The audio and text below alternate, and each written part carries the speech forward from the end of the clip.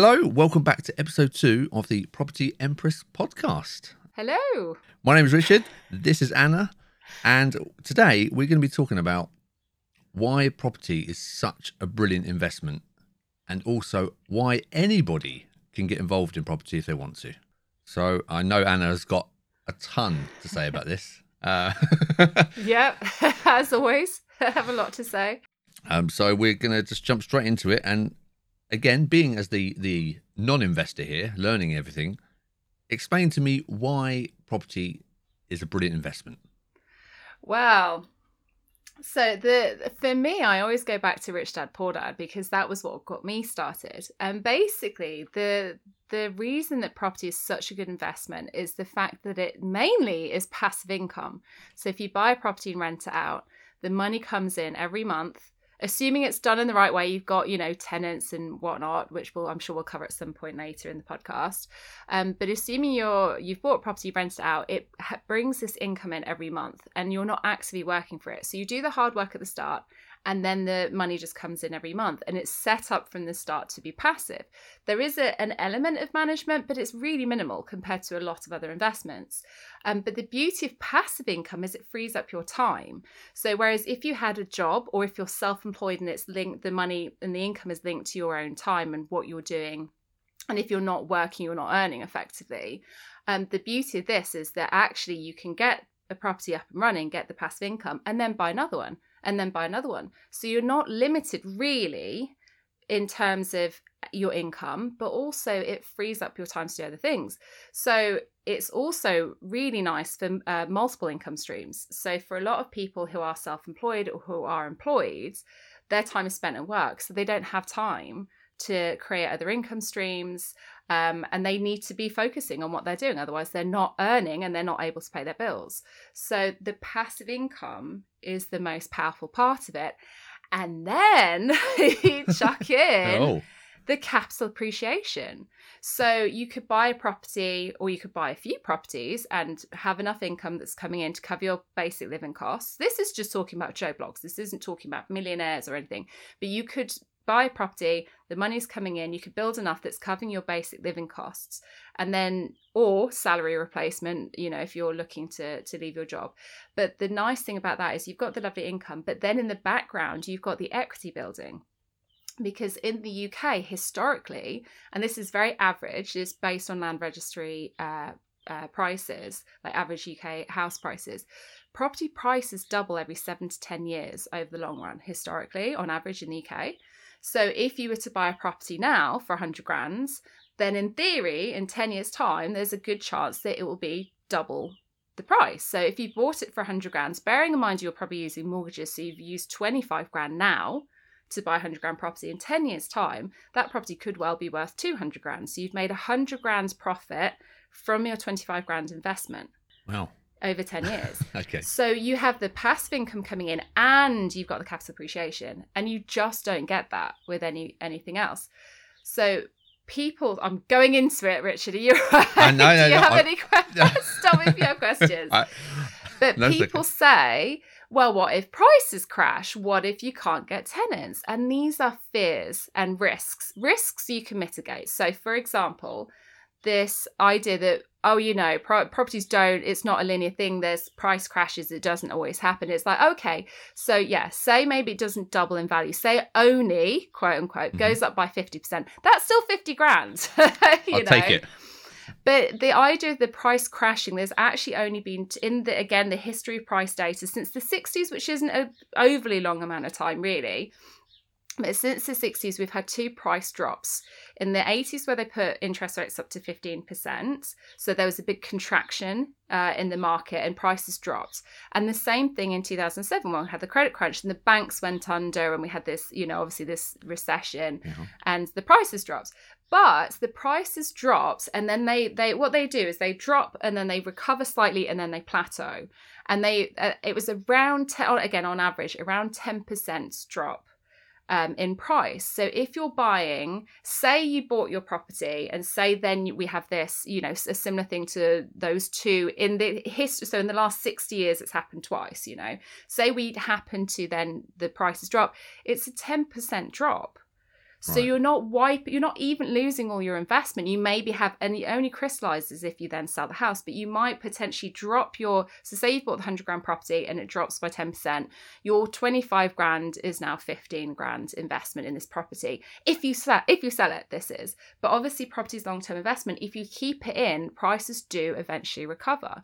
So maybe in 10 years you don't make the 100 grand profit, maybe it drops and it plateaus for a while, maybe in 10 years it's gone back to what it was, but then it's going to go up because the long-term average is 7 to 10 years, so you're likely to then see a big uplift afterwards. So people's main arguments is the prices drop. It's like, well, actually when you look at the data and the history of what has happened, you're unlikely to go into negative equity, and also you've got the cash flow coming anyway. For me, the capital appreciation is a nice secondary savings that's being built up. For me, it's the cash flow. Prices dropping doesn't change the cash flow at all. So, and then the other thing is with the tenants as well. People obviously say, well, what if the tenants, you have problems with the tenants? And that's a whole other podcast episode. But basically, done in the right way, you shouldn't really have voids. Our tenants are long-term dream tenants. They're not perfect. Sometimes they struggle to pay their rent. Sometimes, there's stuff that comes up. But overall, our tenants stay. I mean, we've just had a few months ago, had a tenant move out. They'd been with us for 9 years. We had another tenant move out before that quite a while ago. They'd been with us for, I think, 8 years. These are a rare occurrence that a tenant moves out and they've moved out after like 8 and 9 years. So done in the right way, you can have consistent tenants, no voids pretty much, and they look after the houses. So it can be done in the right way. It can be done in the wrong way, a complete nightmare investment. Done in the right way, it's a brilliant investment. And you can choose an area in the UK. You can go further north and get better cash flow, not so much capital appreciation. Mm-hmm. On average, this actually doesn't apply at the moment. The pandemic has skewed things slightly. Okay. But the long-term trend, go further north for cash flow, roughly. Go further south for capital appreciation. So if you're more about the uplift, go further south. If you're more about the cash flow, go further north. Or do what we do and go to the Midlands, get a bit of both, nice. Basically. Wow, okay, so... hang on. Let me just think. I feel like I've obviously, since our last episode, I've been like, I'm ready to talk about this, Richard. I've got more to say. Okay, so that all sounds, and do you know what? I even though I don't invest, I understand that whole premise. And again, because I've read so much, I've read everything there is to read. But even for me, so that sounds wonderful. Okay, everybody in the world should be doing this. Okay, it's a brilliant idea. Why are there not more people doing it? What is the hurdle? What is the main hurdle that people seem to have? Because, like I said, everything sounds wonderful. It totally makes sense. So why haven't I or anybody else listening, why are we not just doing it then? So I feel like you're better qualified to answer this question, Richard. Why are you not doing it? I don't know. And I mean that with so much love. Like, I'm very happy to share what I feel, but I would love to know, if you know all this and you've read the books and you get the concept, what is it that's stopping you from doing this? I think it's, I don't want to say knowledge, because again, I understand how this all works. I understand everything, but I don't know where to go. I think that is probably the thing. It's like, okay, so for right now, we are interested in long-term investments for us. But I do also want cash flow, because I do want to be out of my job, as we've spoken on the last episode. So long-term investments, we do want to keep the properties. We're not massively interested in flipping, although if we want to do some flipping just to raise some funds, I understand that's a good idea. That's no problem.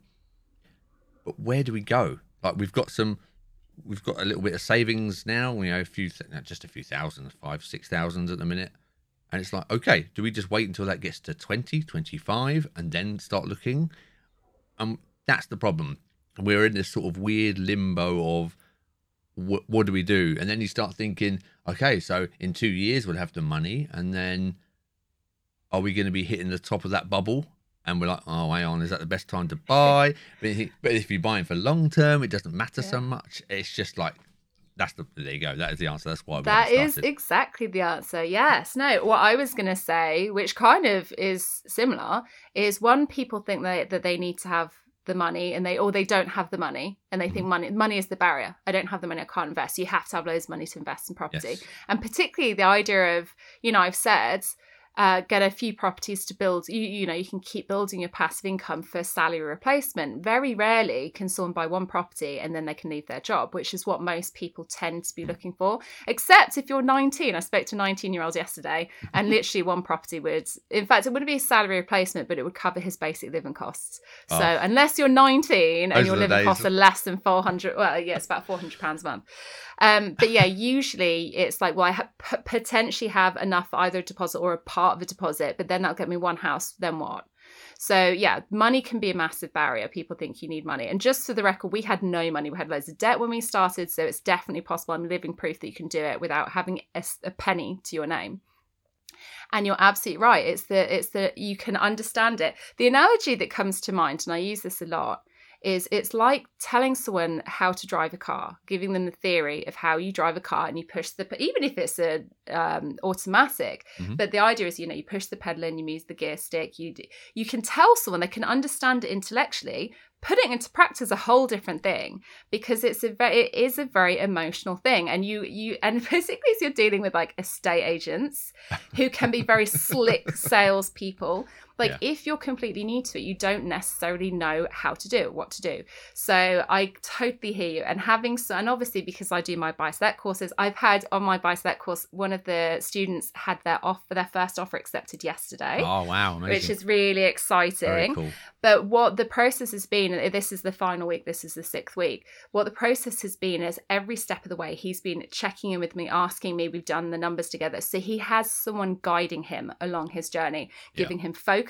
The first thing, and it occurred to me when you were talking, is the first thing is to have the clarity of what you're trying to create. It's very easy to get distracted, particularly when you're talking to estate agents and then suddenly they're showing you an HMO or they're showing you a flip and your strategy is buy-to-lets. It can be really easy to get off track. So by working particularly with someone like myself, getting really clear on what you're trying to create, what's your primary objective? What are you trying to create? You're trying to leave your job? Have you got money to invest? Do you want to get, like this 19-year-old wants to go traveling, wants to create an income? Love working with teenagers. But be clear on what you want your life to be like, and then find the strategy that will support that. Like the property is a tool. Once you have that clear and you have your plan, so for example, for you, Richard, I would be talking to you about what's your basic living costs, what's your salary replacement, would you be comfortable leaving your job once you can cover your bills and whatnot? Yes, 100% yes. To be honest, I would have been as well. I was made redundant, so I didn't have the chance, but I definitely, as soon as I could have left, I would have left, because once you have more time, you can build a property quicker. But yeah, so once you have the clarity and focus of what you're trying to do, then it's much more straightforward. So sometimes that's all people need. They have the plan, they get what they're doing, and then they can kind of put it into practice. But even like yesterday with this chap on my buy-to-let course, he messaged me saying, he's had the offer accepted, which is really exciting. We'd gone through the numbers anyway. He wants to nail them down. So we're going to have a conversation today. But he did also say that the estate agent is leaving the property on the market until he has the valuation done. So it's basically until they're absolutely sure that he can get the mortgage. And I went back to him and I said, no. Very cheeky, this estate agent, because if you're putting your money where your mouth is and you're doing the valuation, they need to take it off the market. Once the offer's been accepted, it should be off the market. There should be, he said that they're not doing viewings, but they're booking them in. So basically they're getting it ready in case he can't get the lending. And I said, no, it doesn't work like that. I'm sorry. So we've talked about it, and it's up to him entirely. If he doesn't want to do it, he doesn't have to do it. But I have said to him, I would really go back to them and say, if you've accepted the offer, it's coming off the market, no bookings, no viewings. It's my property. I'm spending money on it. I don't want to feel like you're, getting ready to sell it to someone else. Yeah, and pressure, exactly. So, and he's already said they're trying to rush it. And I'm like, you are not to be rushed. Like this, there's no reason for them to rush you. You've accepted an offer. There's no reason for them not to trust you. So, but it's he doesn't know. It's these little, quirks. He doesn't know. So working with someone like me, I can be like, no. Like that's not okay. So absolutely having someone that can guide you through the process, that's been along that journey before you is a massive help. So yeah, 100% agree that it's the know-how, and the money is a big factor. And the other thing I was going to suggest, which might not be on your radar, it almost certainly will be something, but it's not something that people tend to think about, because people think of the practical, I don't know how to do it, I don't have the money to do it. But actually there's the inner stuff, there's the fear, because I alluded briefly to risk and fear. Risk is I might not get a tenant, so we mitigate the risk. Or to be honest, risk for me is that interest rates might go up, so we get, fixed interest mortgages. So there are many risks involved with property, but it's the education, understanding what it is, and then mitigating the risks. It's all, it's all fairly straightforward. Fear is a whole different thing. Fear of failure, fear of success, the fears that come with.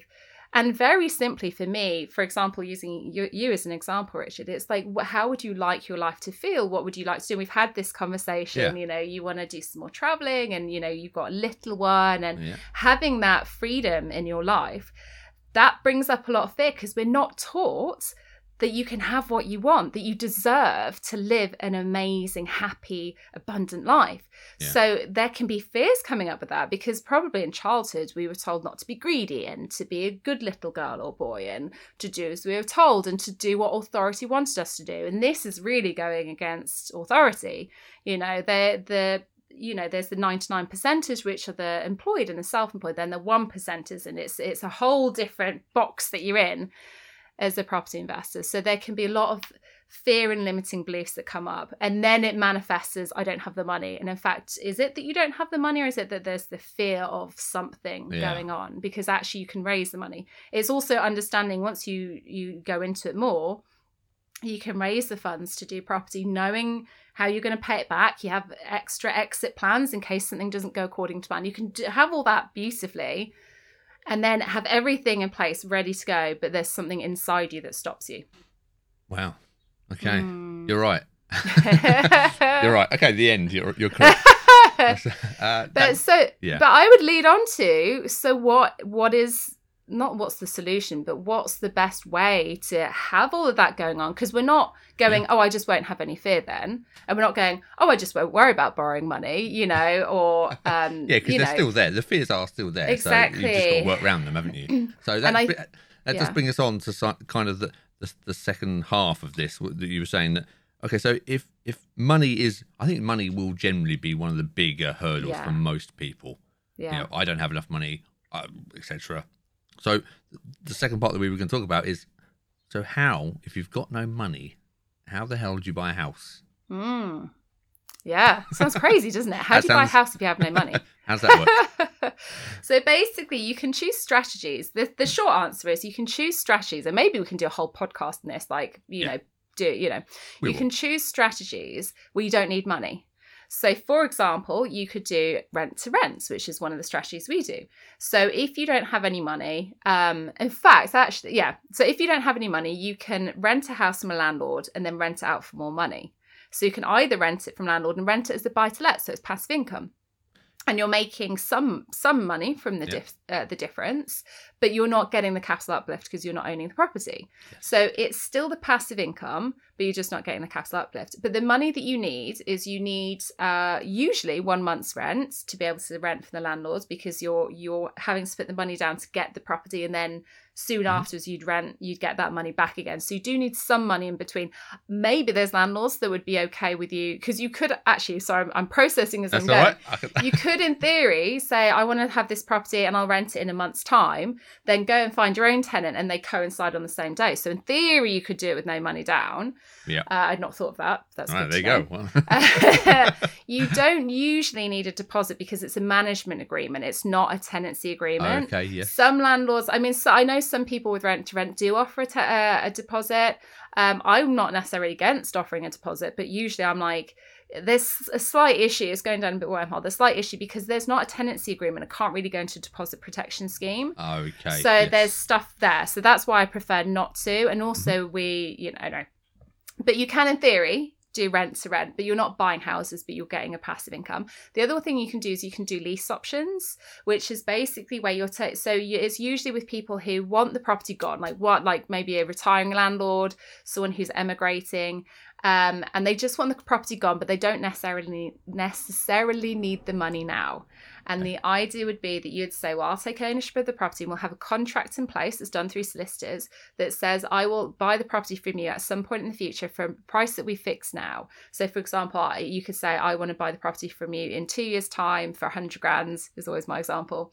And then 2 years' time, the idea is that property hopefully will go up in value. Okay. And then you can either flip the property, so it's maybe worth 110 then, and you can sell property, make 10 grand profit, or you can buy the property and you're basically buying it below market value, or you can sell the option on to someone else if you don't want to buy it yourself. So it depends. In 2 years, maybe you then have enough money to buy it outright. Not outright, but you have enough money to put down the deposit. Yeah. If not, you have other options. So in the meantime, you can get an income from it, knowing that although you don't physically own it, you have a contract so you can buy it. Okay, so but again, that sounds wonderful again. Yeah. Where do you find these people? It sounds like you're just shopping in some place where there's just like people lined up saying, "Yeah, take my property." Where do you go? Honestly, the key is understanding what's in it for the other person. Yeah. Rent to rent, most landlords are accidental landlords. Don't actually want to necessarily deal with tenants. There's a lot of regulation that comes with it. So most landlords' dream is to get a nice income but be truly hands off, truly passive income. So if you go in and say, you don't have to deal with anything, we're a professional company, it's a long-term contract. So if you're rent to rent, it's like a 3 or 5 year contract. You'll be truly hands off. Also, we don't do it as a buy-to-let, we do it as Airbnb. So every time there's a guest that comes to stay, the house gets cleaned, it's kept immaculate. So we're going to rent the property from you, and in 3 years' time, we'll give it back in better condition that you've given it to us. You won't have to deal with any kind of letting agent or tenant, and any minor repairs we will make. Right. They love it. So you go direct to landlords. Basically, there's loads of websites like Open Rents, Facebook Marketplace, Gumtree, where landlords post privately, set up notifications. So as soon as the landlord drops a post saying that they've got a property for rent, get on the phone, organise a viewing, and just explain to them what you're doing. Be open and honest and authentic about it. Be clear why it's beneficial. If they say no, they say no. It's not a problem. But if they say yes, then you've got your property. And it's the same thing with lease options. And with lease options, it's interesting because it's normally the properties that are up for sale and rent that you can, kind of look for. You can go through estate agents, you can go through letting agents, but to be honest, I don't bother. I go direct to landlord or I go direct to vendor. You can also do some proactive marketing. You can put stuff on Facebook Marketplace looking specifically for people, that would just want the house gone. And also with lease options, you can potentially offer an increased value. So if the property is worth 100 grand now, you can say, well, I'll buy it from you for 110 in 2 years' time if you think the market is going to be higher. So there's quirks with this lease option. There's things like lease options. You have the option, but not the obligation to buy it. So there's quirks with both of these. But broadly speaking, I'm talking very broadly speaking, you need to do your due diligence and research as well.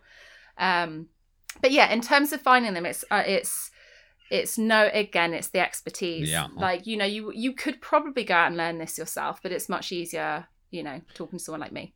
Well, this is what, between both of us, we're hoping that this podcast will provide. Yeah. A place where you can just start episode 1 and you're going to hear all the strategies, all the ideas, where to go, and then hopefully you'll be able to follow me as I'm learning, and I will be investing. So you can hear where I am now. If you listen to this, on the right time, then I've got nothing. I don't know any properties or anything. So by the end of all this, you should be able to follow me and see what I've done. If you've never done it yourself, then this is the perfect opportunity to learn from Anna, learn all this amazing knowledge, and then listen to me as I bumble my way through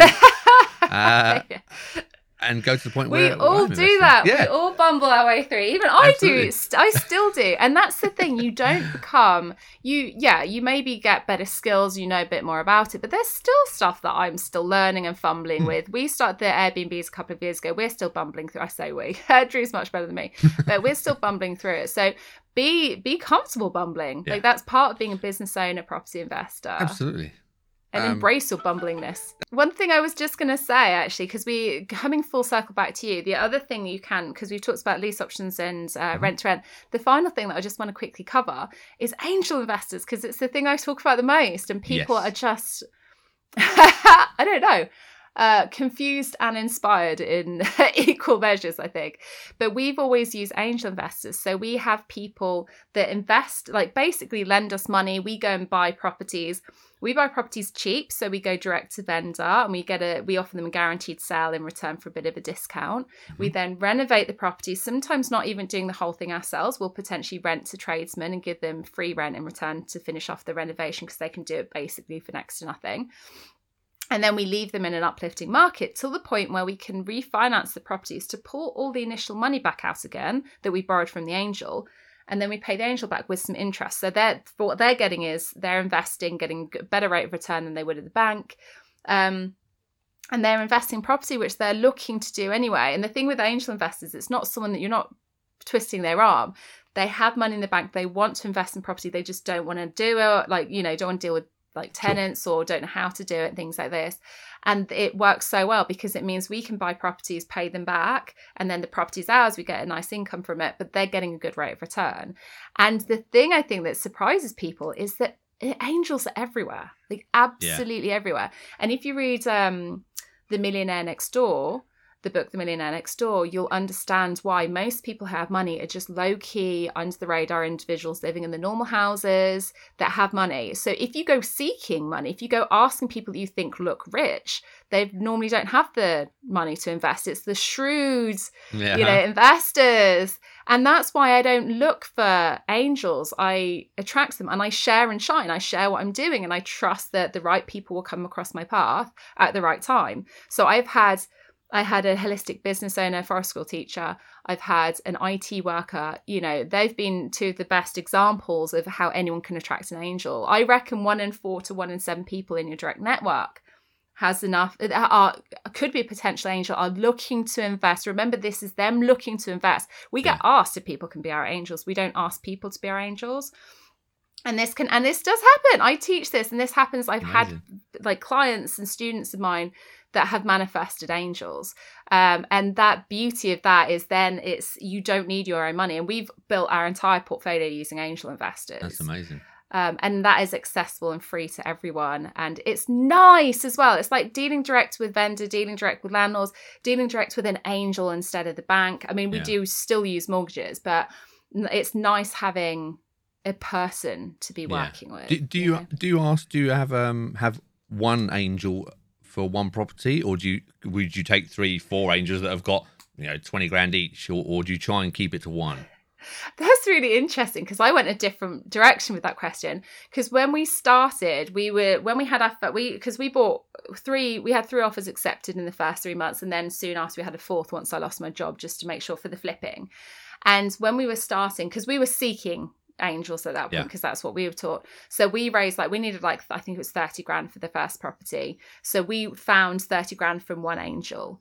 And then the second one, it was the same thing. We found the 30 or 40 grand from the second angel. And that's how we did it. So we were we have one property. This is how much we need for the deposit, renovation fees, etc. So we'd find an angel because because it was 20 or 30 grand. We were able to use one angel. Now it's completely different. Now I typically manifest 100 grand or more. If I have an angel say, can I be an angel? Can we start with 100 grand? I had one chap want to start with 750 grand, which did take me by surprise. That was the forest school teacher, by the way. This is what I mean. Don't imagine who has money in the bank, because this was a really rugged, lovely forest school, very chilled, very spiritual guy. Wow. And I ended up saying, how do you have this much money? And it turns out years ago, there was a family business that he helped grow and then they sold. So that's why he was a forest school teacher, because he didn't have to worry about money. And I was like, well, there you go. There you go. So don't project your own expectations onto people. So no, now it's a case of we raise the money and then we can choose what we do with it. So in fact, it's the opposite. We tend to have one angel that will buy more than one house. Okay. But starting out 100%, if you're attracting angels that are giving you 10, 20, 30 grand, but you need more than that, then I would mix and match without a doubt. Okay. All right. Well, we'll do a full episode on angel investing, and because there's so many avenues. And yeah. We'll do more detail on all of these subjects. We'll dive into specifically. I think that gives a nice overview of a couple of the strategies you can use. Definitely. It's fun. I'm loving this, talking about how because it's such a big thing. It's such a big barrier that people think I can't do it because. Yeah. And it's like, come talk to me. Yeah. Well, again, but it's infectious. Your energy and enthusiasm for the subject is just, it's instant. And, just talking to you for half an hour now, I'm like, okay, right, I need. Let's go. I want to start something. It's infectious. Also, it's funny you should say that. I spoke to someone yesterday and he was like, I get it. I love property. I get that I can retire. He's like, I've spoken to some people. He's like, he's got his angels lined up. They're phoning him, chasing him, going, when can we start? Can I send you the money? I was like, I had the opposite. I was like, oh my God, I love it. Let's do it. It is. It does make a big difference having that enthusiasm. And feeling inspired to do it will really help to take that first step. Definitely. Without a doubt. Yeah, and I'm sure when people are listening to this, they're going to be hearing your enthusiasm. I can see the enthusiasm, but I'm sure hearing it is just as infectious. And hopefully throughout this series that we're going to encourage some other people to invest. Yeah, definitely. Amazing. It's exciting. Right. Okay. So that is a wonderful overview of why you should get started in property, and a little snippet into some of the strategies you can use with zero money, which I can't believe. But we will dive into those subjects in a lot more detail in the future of the podcast. We just wanted to give you an overview of, I say we, like I had any input there. No, you're a valuable part of it, Richard. Yeah, I was here just listening, going, like everybody else. But so hopefully that gives you a nice overview of how you can get started. If you want to ask any questions about any specifics about, if you've got a question in angels, or if there's a subject you want Anna to really dive into, then don't forget to email. What is your email again? Anna@annapierce.com. Well, it couldn't be easier, could it? Okay. Again, links will be in the show notes for that. So next episode 3, which again will already be up if you're listening to this. So well done to you for jumping on early. Will be the 7 steps you can use. Nope, I've got that wrong. Anna, what is the next episode? It's the 7. Well, it is 7 steps to get started with property investing. Okay, so we're going into the practical stuff now. So again, like I said, the theory is wonderful. I understand most of the theory. What are the actual steps you can use to get started? So that is going to be a fascinating one, and I'm going to have tons of questions. So you better watch out. Probably going to be a long episode. And of course, after that episode, there's no reason, Richard, why you can't start sharing your journey, because you will, of course, take the action steps. Yeah, of course I will, straight away. So episode 4 will be me putting an offer in. There you go. So that's going to be a really, really cool episode. I'm really looking forward to that one personally, and hopefully everybody's enjoying the journey that we've started. So I am. Awesome. I definitely am. Thank you so much, Richard. Yeah, me too. I'm loving it. I could just talk for hours. This is ridiculous. Yeah. So thank you, Anna, again for joining me on this. Episode 3 will already be up. And until next week. Absolutely. Goodbye. See you then. Thank you so much, Richard. And Cheers, see you Anna. all next time. Goodbye. Bye.